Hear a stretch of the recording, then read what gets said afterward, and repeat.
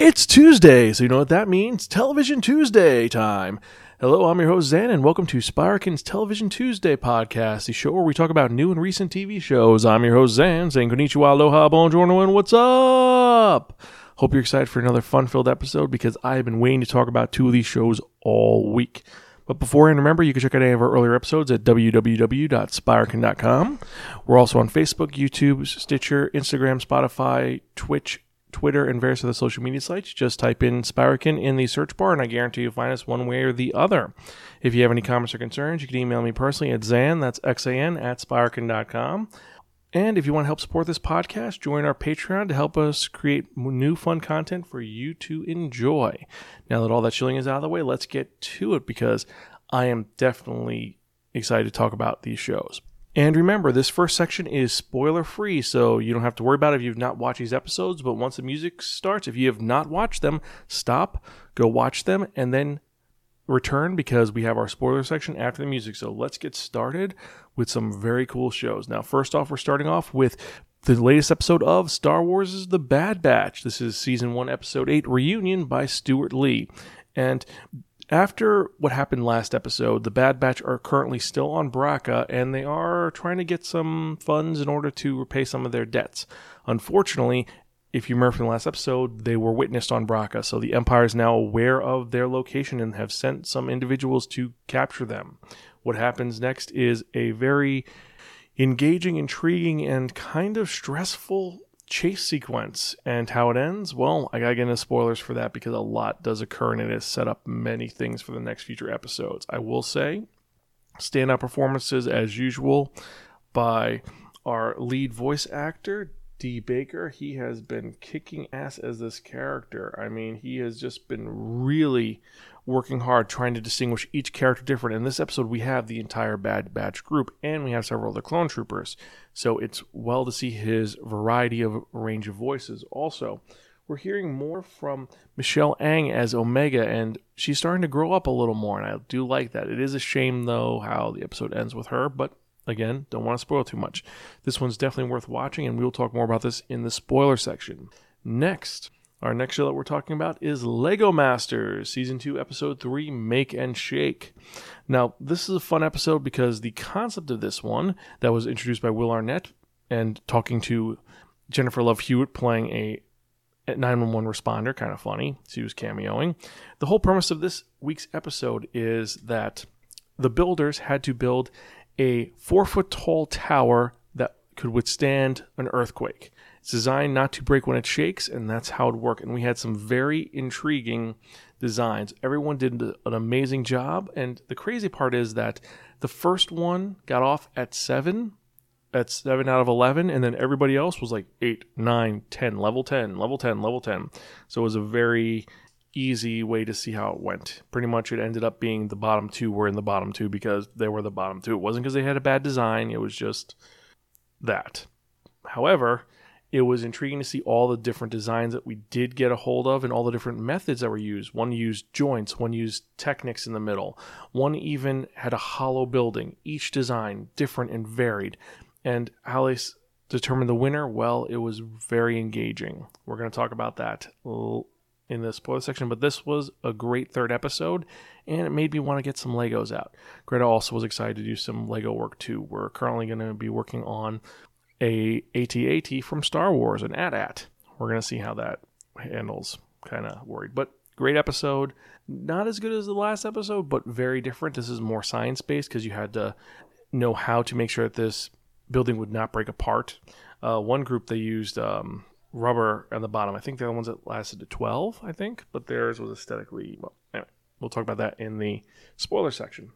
And next, finally, we have Loki, Season 1, Episode 2, The Variant, directed by Kate Herron. So, after the events of last episode, Loki has joined the TVA. Yes, instead of being wiped from existence, Loki is going to help them to find a variant Loki who is causing problems for the sacred timeline. Now, unfortunately, due to some resistance from other members of the TVA, the only advocate that Loki has is Mobius and Mobius. And this episode leads to them finding out something very intriguing about how variants work and also the timeline. It establishes more about what is going on with Loki and Mobius, and, well, there are a bunch of very big reveals. Now, I want to definitely talk more about this. However, if you do want to hear more, we do have a podcast where we discuss and deep dive into Loki episode 1 and 2 on our podcast, Zan's Extraordinary Superhero Examination, episode 8. You can find that at youtube.com/Spiraken or Spiraken.com. And you can hear all the spoilers for that. Just to say, this series has gotten good and it's changed genres again. First one was just a simple bureaucracy parody. This one, it's a procedural show. Like your Numbers or CSI. And it changes every episode. So I'm curious what the next episode is going to be parodying. We're going to have to wait and see. This one is an RRFC, definitely. So I think that's it for the spoiler-free review because I really want to get into these. But remember, if you want to check out any of our other episodes, www.spiraken.com. As usual, I'm your host, Zan. I'll talk to you guys in a bit. Otherwise, catch you guys next time and keep watching TV shows.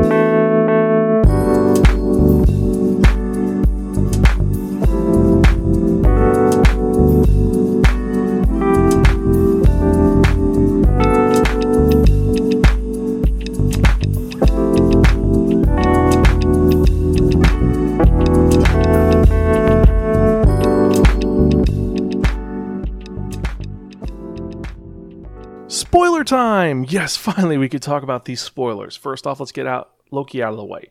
So, Loki episode 2, The Variant. First off, seeing Loki in his element and showing him that he is not the smartest person in the room was very passionate and cool. Finding out that Miss Minute is actually a being that kind of exists not just as a cartoon, but she's a real, maybe she's real, maybe she's not, she's something else, is very creative, and also it was a nice surprise.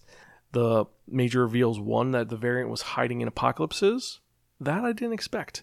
Well done, and more importantly than that, it was very clever to see Loki just go completely crazy and say, Me llamo Loki, I am from the future. Wait, we're from the future, right? Yeah, sure. No, well, who knows?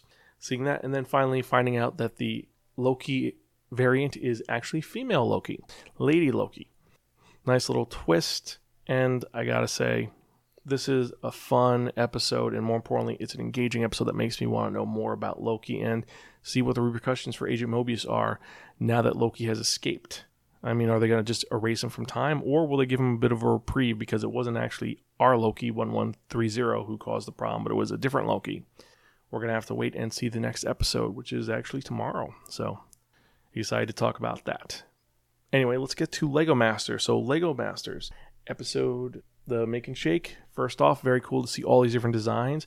And the winning design was from the team that I'm rooting for, which is David and Richard. That is the teacher and DJ from Chicago and from New York. They've been making some very well done designs that are, I don't know why, I've been enjoying them. And this episode actually piqued Greta's interest because Greta is a math nut.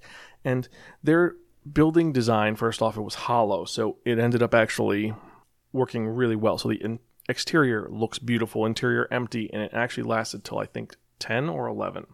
But their big thing is the tower had the Fibonacci sequence as the outside. Now, I'm not really a big math nerd, but the Fibonacci sequence is a sequence where you add two numbers together and then you add the prior number to get it. It's a sequence of numbers. So, for example, 0 and 1 is 1.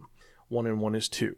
2 and 1 is 3. 3 and 2 is 5. 5 and 3 is 8, so on and so forth, and it can go on forever. So they took 1 through 8, and that was their design, and each one was a different color. It was bright, it was clever, it was teaching kids something new, and it made math fun. And I'm not a really big math person, but I found it creative and clever. Now, on our bottom tier, surprisingly, one of the groups from the first episode who was on the top was at the bottom because their design was just kind of lackluster and the top fell off very easily. But the losing team this episode was Zach and Tim, the dad and son. Yeah, they got kicked out because their building made it to level 7, and which was not very high. They were the lowest group, and their design was terrible. They looked aesthetically unpleasing. It was just a very drab gray, and they added cats to it, but it looked boring. They could have drawn cat paws or something. They really weren't in their element with this one, I don't think. Maybe they could have shined, but we've seen in Lego Master last season, father-son teams generally don't work out so well for some reason. So that is what it is. So I think they're the only father-son team. It's kind of a shame. Great episode, though. They were the standout. The other buildings that were standing out, actually, no, that was about it. There were some beautiful designs, but nothing really stood out like the Fibonacci sequence. They were the standout ones. The science team, they did this bee design, and they were actually trying to do honeycombs, and it didn't work out, but their building stayed up, which that was impressive. So their entire exterior fell apart, but their interior was held together for a while. It just looked terrible. So now let's get to the Bad Batch. Bad Batch, the reunion, finding out first off that our team is going to be looting the Jedi Cruiser to get weapons so they can sell it to Sid was kind of cool, showing that they're becoming more mercenary and less soldiers. And I like that Wrecker's like, why are we doing this? He's like, well, we could sell this and we can pay off our debt. And Echo is not happy with this. Echo wants to be a soldier, wants to help out Rex. And Hunter's just trying to take care of his team. And finding out that we're setting up for one of the major Star Wars events occurring because the current Empire liaison to Genosha is straight up anti-clone. And he's like, once we get more people in, we're going to kill all the clones. So it's hinting that that is going to occur. And he doesn't care if Omega gets killed or the Bad Batch gets killed, which leads to the Genoshans hiring another bounty hunter. This one is not Miss Shand. No. Who does he hire to get Omega back? Cad Bane, one of the coolest Western-inspired characters from Clone Wars. Like, he's straight up a cowboy. And supposedly he did train Boba Fett, which is really cool. But seeing Cad Bane show up to get Omega was very, very impressive, and it was shocking. Didn't expect it to happen. But here's where I call bullshit. The end of the episode is Omega and Hunter end up in front of the Marauder, and they see Cad Bane waiting there for them. And it ends up being a gunfight between Cad Bane and Hunter, a just straight up duel. And in the Star Wars universe, if you are shot by a red blaster, point blank, you are dead. There is no, you die, you're okay. I mean, you can, like a blaster mark on the shoulder, you're fine. But if it is center massed, you're dead. Hunter takes a shot, dead massed from Cad Bane. He should be dead. But no, he's injured slightly. But he's knocked out. Cad Bane takes Omega, and now the Bad Batch have to escape and find Omega. So that's going on with that. The other element is Crosshair hunting them down on the Jedi Cruiser and him leading 50 troopers and him being a leader. It was kind of impressive and also showing how off the reservation he is because he is very different. He is still very, orders must be followed. Good soldiers follow orders.